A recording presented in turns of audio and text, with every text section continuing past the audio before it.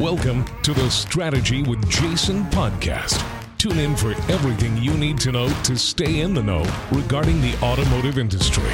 Here's your host, Jason Harris. Hey, what's going on, Podcast Nation? It is Jason Harris here, and thank you for joining me on another episode of Strategy with Jason. Today, it's a very special episode. As you can see, we are on site with the one, the only, the oh-so-famous Mr. Ian McDonald. Ian, what's going on? How you doing, man?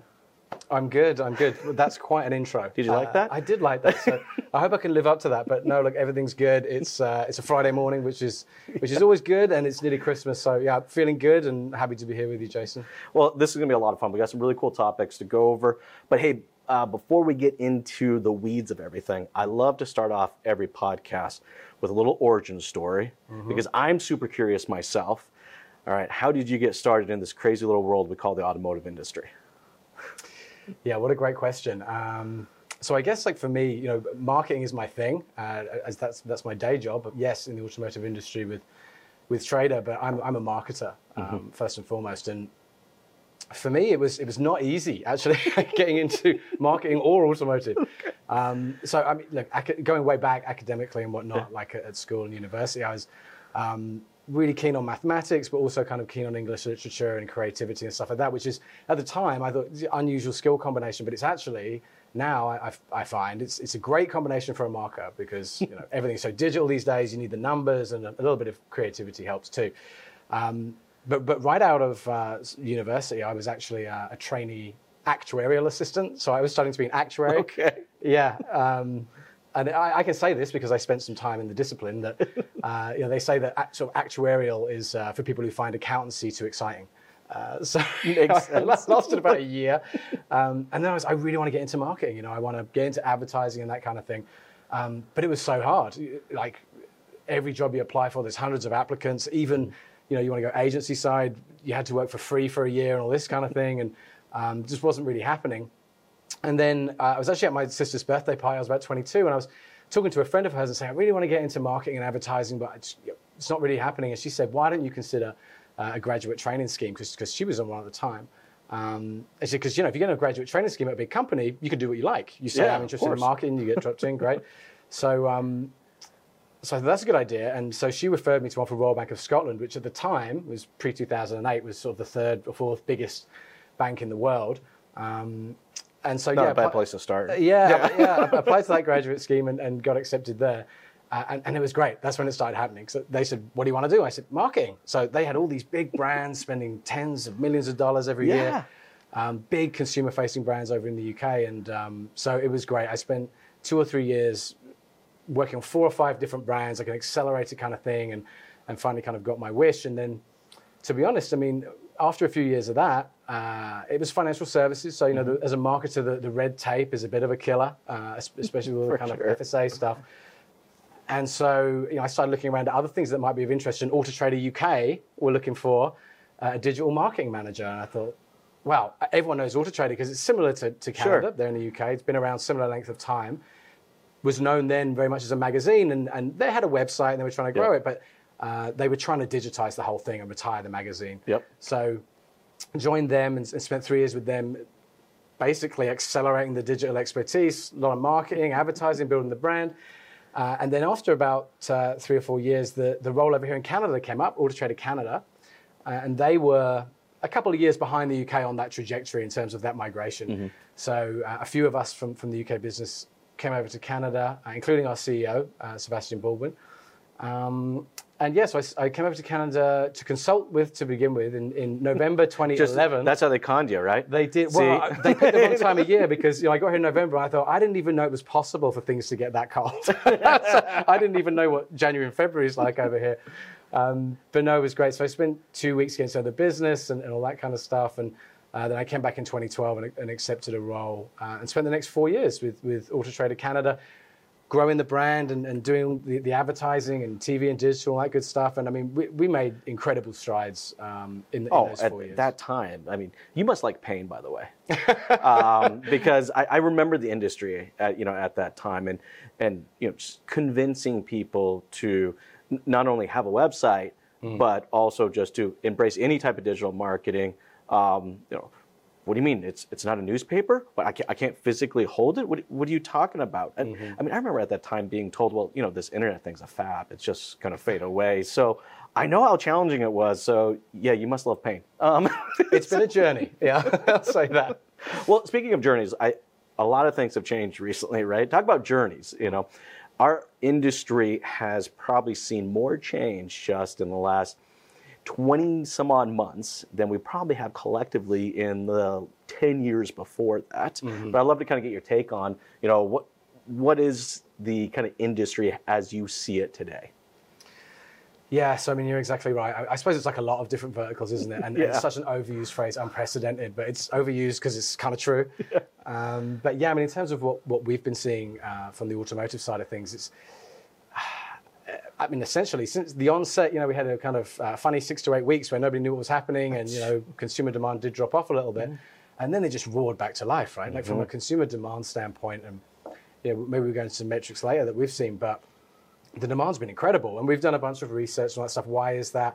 It's the stuff you'd expect. Sure. People don't want to use public transit anymore. They like their space. They want to be in the car, that kind of stuff. They don't want to use ride sharing. Actually, some of our sort of research suggests that that's here to stay, some of that mindset. But then, of course, the big thing is the shutdown of the new car production and the knock-on effects that's going to have in terms of lower new car sales there in 2020 and 2021, but also the inventory pool. So that's one of the biggest trends that we've been seeing is, wow, the demand's really great. Inventory is beginning to be a little bit more constrained. Yeah, it's interesting times like this when things are really good. And it's times like these where you start seeing kind of that cream rise to the top as far as like who kind of really are the operators out there and kind of who aren't. Yeah. I mean, look, face it, there have been a lot of people in our industry that have been able to make a lot of money and survive on just amazing brands and amazing products. And then all of a sudden, we take that inventory away from them, and they got to get real. Yeah. I mean, they got to get real about their operations, got to get real about their people. And I'm sure you've probably seen some of this going on as well right now. What do you think? I'm just curious. Yeah. I'll go squirrel sometimes, by the way. What do you think just in the last 18, 20 months, what do you think is the biggest impact, to the industry that will stick around? That's a great question. The biggest impact? Well, I suppose there's probably a couple of things. So there's a lot. That's what I say. I know. I'm going to stick you. Yeah, I mean, I think one of the main things, and again, it's talked about a lot, but I do think this sort of digital retail thing, look, it was there, it was bubbling away, for 4 years maybe. Yeah, it was kind of just stewing there for a little bit before this. And I think there has been an acceleration of that for sure. Listen, I mean, I think sometimes, frankly, it's a bit overstated, especially as well gets back to I'm glad you said it. I'm glad you said it. Absolutely. So, but I do think that as we were seeing some of these pure play digital dealers coming to the market, they're spending some money, sort of advertising themselves. Whether users are ready or not to 100% transact online, and look, a lot of them are. I've seen the research, but some of them are. The vast majority are expecting a higher level of convenience, a higher, more seamless omni-channel journey between online and offline. So even if it's not immediately going straight to 100% transaction, I think it's changed consumer expectation. I think that is going to have a lasting impact on a lot of, let's call them traditional dealerships in terms of the way that they service customers. Yes. Even if it's not going to be like a huge amount of demand for 100% transacting online, the omni-channel thing, that's a shift that's not going away. No, I'm with you on that. I think that we finally got a taste for that, and I don't see us going back. I see that shift. What I kind of call it is we've gone away from a selling process, right, where we had like these are our 12 points and this is how we sell, to now a buying process where we actually now giving the customer options on how to buy. Like my favorite analogy is Best Buy. I do a lot of Best Buy, by the way. Like I'm pretty bad at the apps on my phone. It's just I need that new microphone or something, and I do it. But I love the options, right? I can reserve it and then go take a look at it, touch it, feel it, and make sure I actually want to buy it. Or I can buy it, I can pick it up because I'm good with or I can buy it and have it shipped to my house. But they give me options. Yeah. And I'm with you. I hope as an industry that, that those options don't go away. Even though, like you said, there's a percentage of people that are taking advantage of it. I think that will just continue to grow, but I'm with you. How do you think, the last 18 months and some of these big snowballs that we've seen kind of build up, overall, how do you think that's going to impact the dealer specifically? Yeah, well, I mean, I think I was going to say short term, but it could even sort of turn into more of a medium term thing. I think the inventory thing is obviously key for dealers. I think there was a good 12-month period there where the prices were cooking. As I understand it, I was run a dealership. As I understand it, the margins were nice. The metal was moving and stuff. And now I think it's becoming a little bit harder to source some inventory, right? Like maybe the volume of transactions is not being offset by that increase in margin. So how long is that going to stick around? I mean, I listen to a lot of kind of industry stuff, as I'm sure you do. It's a tough one. I mean, my kind of view from talking to folks and listening to things is that the production's getting back to normal. As that production gets back to normal, it's going to be able to satisfy that new car demand that's out there. As the new cars get sold, I think it's 70% of them have a trade-in, so that's the used inventory being stimulated. And you'd hope to see kind of back half of next year that things are getting back to normal a little bit, but nobody really has a crystal ball and that stuff. And I think as well, one of the things I was going to mention was, I was listening to, I think it was Ford's kind of quarterly call the other day, and they were saying about, well, maybe we don't want to have a huge inventory pool of vehicles anymore. Maybe we want to move to more of a kind of build-to-order European model. They like, having a little fewer incentives because they're not sort of always trying to push through all this metal that they've manufactured. Is that going to stick around? Does that mean that the new car inventory pool is going to be permanently lower than it was historically? I'm not sure. Maybe. So yeah, I mean, I think the inventory thing is a short to medium term thing, and as well as I said, the consumer expectation. And I think you nailed it exactly right. It's about optionality. That is the key. Because you have a whole spectrum of users, and we do research all the time with all the users on the site and off-site as well with partners like Ipsos and whatnot. And it's a real spectrum. There's some people we speak to that say, no, I love it. I want to go in the dealership. I want to haggle. I want to negotiate. I touch the thing. I want to know the guy and shake his hand. And they're not changing. They don't want to configure something at home.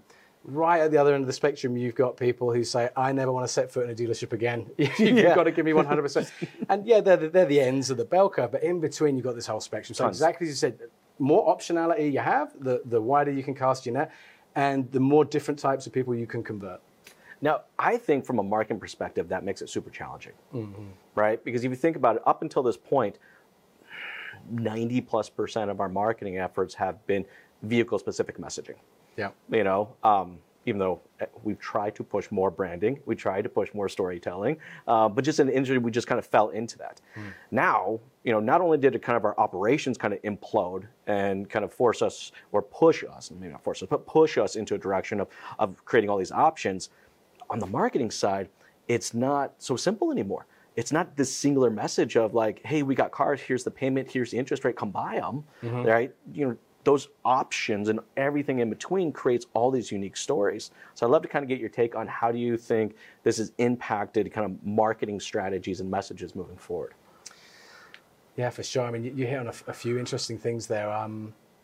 How has it impacted things? Well, I guess like some of the things that you're talking about there, it's so interesting. When I speak to dealers, one of the things I sort of try and emphasize for them, at least kind of historically, has been the idea of inbound and outbound, right? So inbound is the stuff where users, they're looking for a vehicle, they're looking for something that you offer, so they're searching for it on Google or whatever it may be, and or using a marketplace, for example. And it's about putting your product in front of them, yes, with the right kind of brand positioning and the right kind of messages around that vehicle, but you're harnessing that existing interest inbound towards you. And then on the outbound side of things, of course, it's generally untargeted. You're kind of going out there and you're trying to interrupt people's day by saying, "Hey, do you need a car?" That's your radio and your print and your billboards and TV and that kind of stuff. So I mean, I've always been a big advocate when I've spoken to dealerships around like get the inbound machine like absolutely cooking. Yeah, get that just nailed down. Absolutely, because I mean that really is, that's where the margin's going to be. And I mean, listen, there's absolutely a role for the other stuff, but you don't want to be neglecting that stuff, that inbound stuff, because it's generally, it is lower cost per lead, and therefore the ROI is higher and all that stuff. So get those things absolutely cooking before you think too much about the outbound stuff. But one thing that you mentioned about storytelling, and this is something else I kind of sort of try to unpack, is sometimes I'll speak to dealers and say, well, what's the role of brand? People tell me that my brand's important. I got to work on my brand. I'm like, yeah, okay, so what do we mean by that? Exactly. Right, so let's unpack that, because there's a lot there. It's a very broad church. Right? So within that statement, do we mean brand response advertising? Because listen, I mean, and the role of brand response advertising is to create saliency and kind of top of mind, and that you're carpet bombing, right? So that when someone thinks they have a trigger, a lifestyle change, I need a car, they think, I know where to go for a car. Yep. And I would sort of say, a lot of that stuff, that's a tough sell, I think, for a dealership or even a group. It's tough because how are you're taking on the Googles? Because it doesn't fall into my 30-day goal and objective that I've received by my manufacturer, right? It's a hard pill to swallow. There's that, and also it's kind of you've got to carve out a really great value proposition to create that saliency. And also, as I said, you're competing with what are the most salient kind of brands for when majority of Canadians think I need a car? It's Google, it's Auto Trader. Yeah. That's where they go. When we do our research, sort of 2/3 of Canadians, the case is they say, well, I go Auto Trader. That's where I start, upper funnel. So to try and sort of compete with that's tough. So brand response advertising, that's something that, maybe kind of think really hard about that because it's expensive too. And it takes a lot of time, as you said.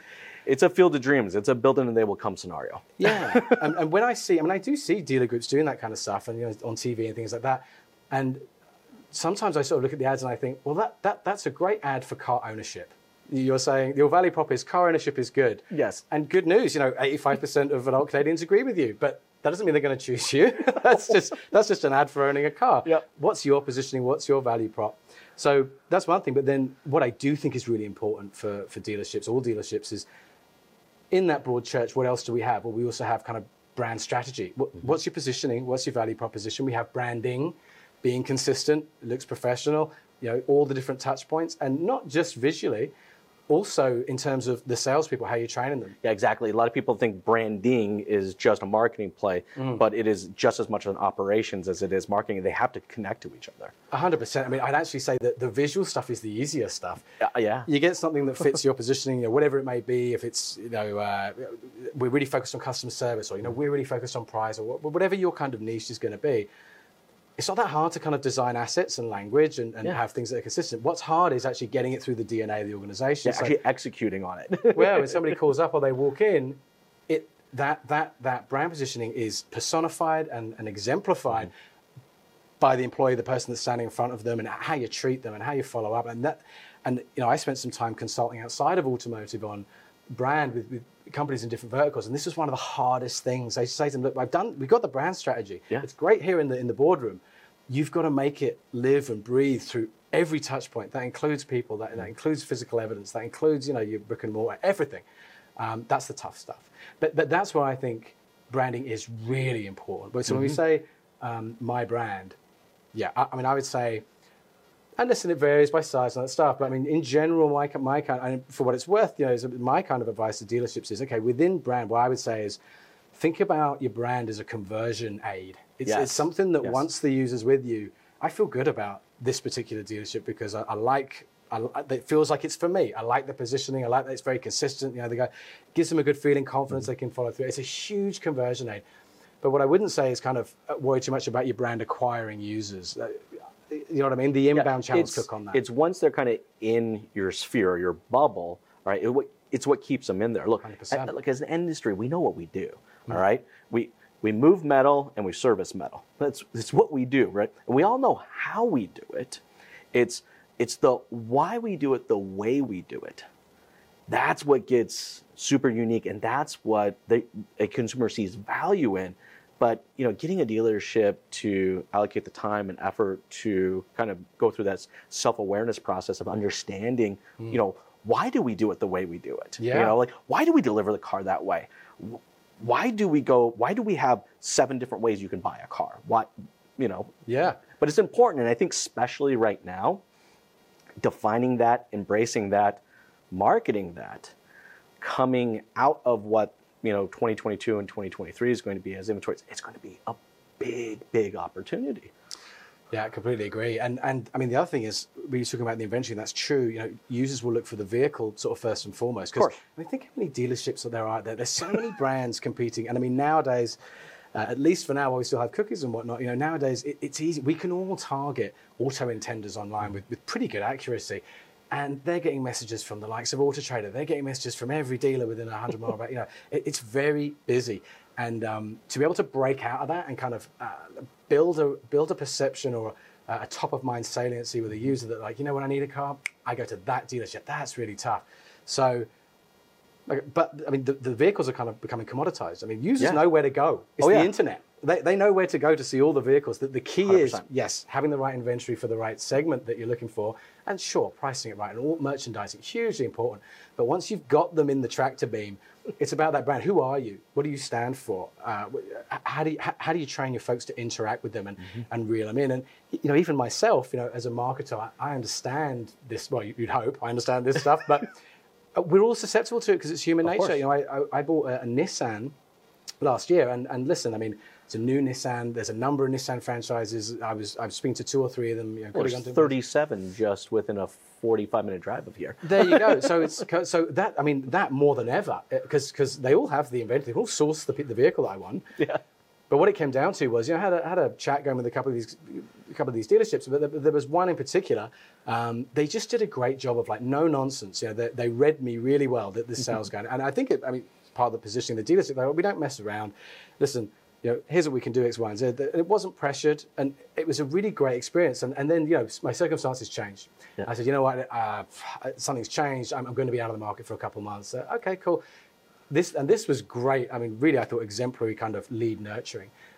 Not too much pressure, but the guy didn't let it go. Just every couple of weeks, there's a text, how's it going? And you're still thinking, I'm like, yeah, I don't know, buddy, I'm getting there. But when I came to pull the trigger 2-3 months later, he was the first and only call I made. Boom, we did the deal, 20 minutes. It's because we built that relationship. Because that dealership empowered the staff to actually give them a chance to build that relationship. Yeah. When we focus on the relationships and not the transaction, amazing things happen. And I can't imagine how many people you've already referred to that dealership. Yeah, exactly right. And like-minded people, because like I said, I mean, it's, every brand, every business, they should have a slightly different position. What are you about? And when I think in my mind, what are the words that come to mind when I think about that dealership? I think fair, no nonsense, efficient. Yeah. That's the positioning. Resonates with me. Might not resonate with everyone, but resonates with me. So that's what I mean by brand. I mean, that was a great example for me where the brand closed that deal. It wasn't the vehicle. Exactly.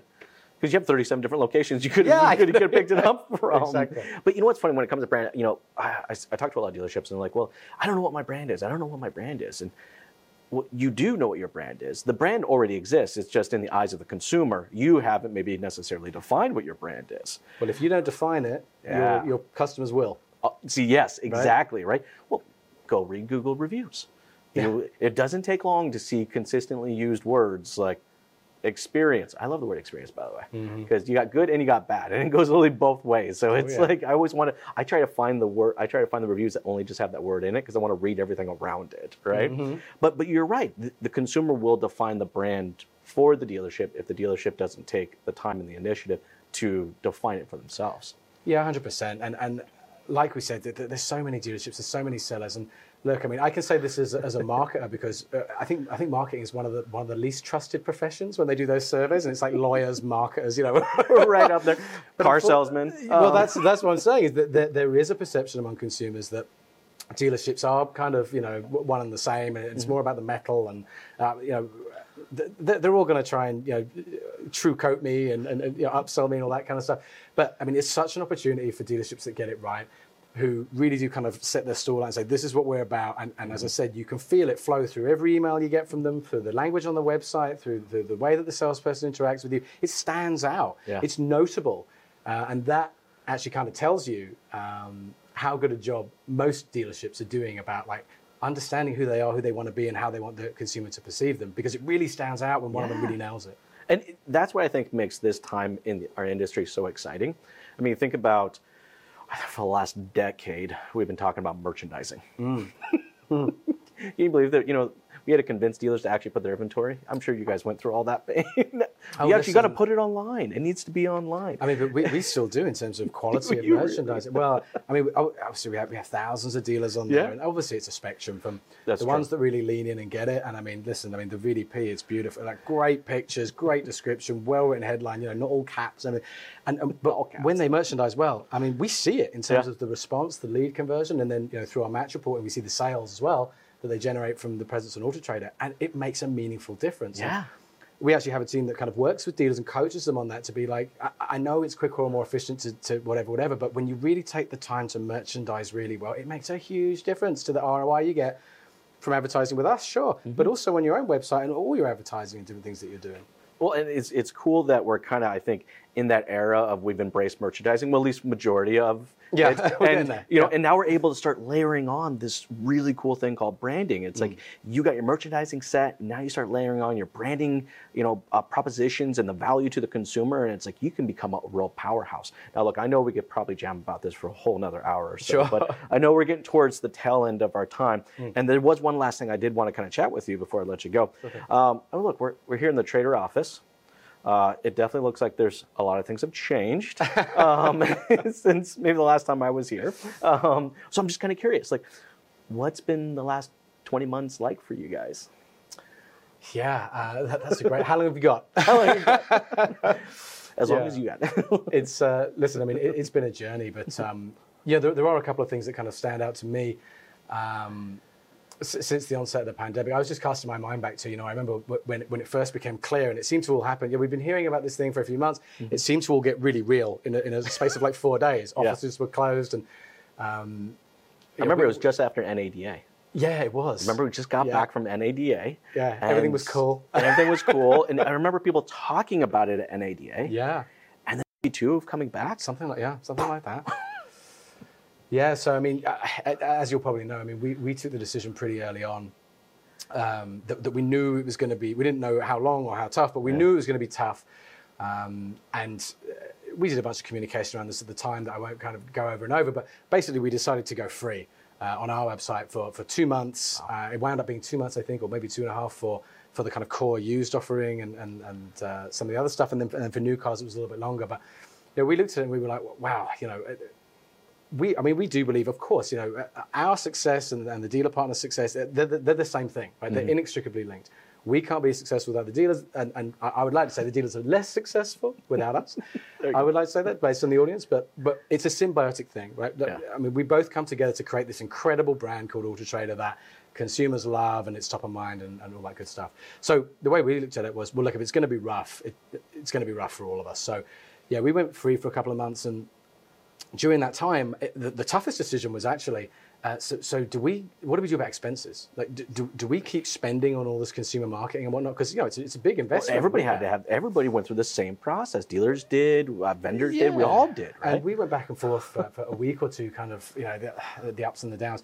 And what we decided to do was to say, well, you know, we're going to kind of make a bet that this isn't going to last sort of that long, certainly in terms of you know, the demand for cars and the business selling cars kind of thing. And also we saw an opportunity to accelerate our market share and grow the brand to another level because, you know, all of our competitors, frankly, kind of stopped spending. So we continued spending all through that period when we were free. We had sort of no revenue coming in, but we had this massive marketing cost still going out for. And believe me, I mean, you know, as the CMO, that I had some interesting conversations. It gets to about week 5, and it's like, are we doing the right thing? But listen, we stuck with it, you know, continued advertising. I mean, actually, we were really rewarded for that in the back half of 2020. We grew our market share, you know, in terms of us versus other marketplaces, from 42% to about sort of 55%. Now we're at 59% this year. Wow. So, I mean, for me, it was as a marketer, it was a fantastic case study, of which there are many around, you know, in turbulent times or challenging times. If you invest and keep faith, it is rewarded big time on the other side when you come out of these things. Yeah. So that was great from the consumer side of things. And like I say, I mean, the market share now. I mean, we're playing a different sport now. You know, I look back at even in sort of 2019. You know, we'd be really, really happy with kind of 18 million visits a month or 19 million visits a month. I mean that's a lot of visits. Yeah. Now it's like 25. Like a year just later, blew through that number. Yeah, it's like we're playing a whole different sport when I look at the graphs and stuff, which is great because that's what we're here to do is provide the value through to the dealer partners who, you know, stuck with us and we stuck with them, and now, you know, notwithstanding the kind of site inventory challenge, but I think everyone's in a better place in terms of, you know, selling through and that kind of stuff. So that was a journey, and then on the technology side of things, you know, we made some modifications and brought in some new offerings. You know, we have the Motor Commerce product from Moto Insight, which is a part of Trader now, and so you know, good move, by the way. Andrew's an amazing guy, so he is, yeah. No, and now actually Andrew's with us on sort of the marketplace side, so I spend a lot of time working with him every day. He's a great guy. And great experience. You know, I mean, you've spoken to him, I'm sure. Oh yeah. Yeah, his journey with the Moto Insight business is amazing. Yep. But yeah, I mean, through that piece of technology, we were able to light up kind of 400 dealers in the marketplace with a buy online button and a digital retail experience. So being able to move at that speed and that timing must have been amazing. Oh, it was. Come on. Yeah, it was pretty serendipitous. Yeah. But and now obviously, we're looking to evolve that even further. Like I said, kind of, in a way that makes sense with the adoption curve and the demand that's coming from users to do that kind of thing. But yeah, so a number of things from the offering standpoint. But I think the biggest thing was just the landscape has changed so much because of, like I said, those brands that hung in there and kept spending. And believe me, I mean, that was white knuckle. Like 5th week in, and we're still spending millions. When's the demand going to come back and we can charge dealers again? And anyway, it has been rewarded. So that's been one of the biggest things. But then, like you said, I mean, it's changed things in so many ways. And so it's, look, I mean, highs and lows for sure. But I think for all of us in the automotive industry, it's been a ride. That's literally the best way to describe it, right? Interesting. It has been one heck of a ride, and it's going to be very cool to see what the next 24 months, is like as those inventory levels get back to normal, and what of these big changes or these snowballs that have been created during this time frame, which ones of them stick? And as a marketing person too, it's cool. It is just, it's just a real crazy fun time to be in the business. Now, I know it's towards the tail end of our time, but before I let you go, because we've covered some amazing topics out there, for everybody out there that's watching and listening right now, who would maybe like to connect with you and maybe learn a little bit more about yourself, what's the best way to connect with you? Well, I'm a big LinkedIn junkie. So you can find me on LinkedIn. It's Ian MacDonald, and there's a few Ian MacDonalds on there actually. Yeah, when I first moved to Canada, I was getting my SIN number. They said, what's your name? Ian MacDonald. They said, did you know that there's like 500 pages of Ian MacDonald? So there's a lot of us here in Canada, but I'm the one that works at Trader Corporation. There we go. So, you can find me there. Yeah. Ian, thank you so much for taking the time to jam with me today. This has been a lot of fun. Hey, listen, I enjoyed it a lot. Thanks very much. Thank you. Thanks for tuning in to the Strategy with Jason podcast with your host, Jason Harris. Don't want to miss new content? Be sure to check out the full podcast library at strategywithjason.com to stay in the know. Remember to like, comment, and subscribe. Happy podcasting.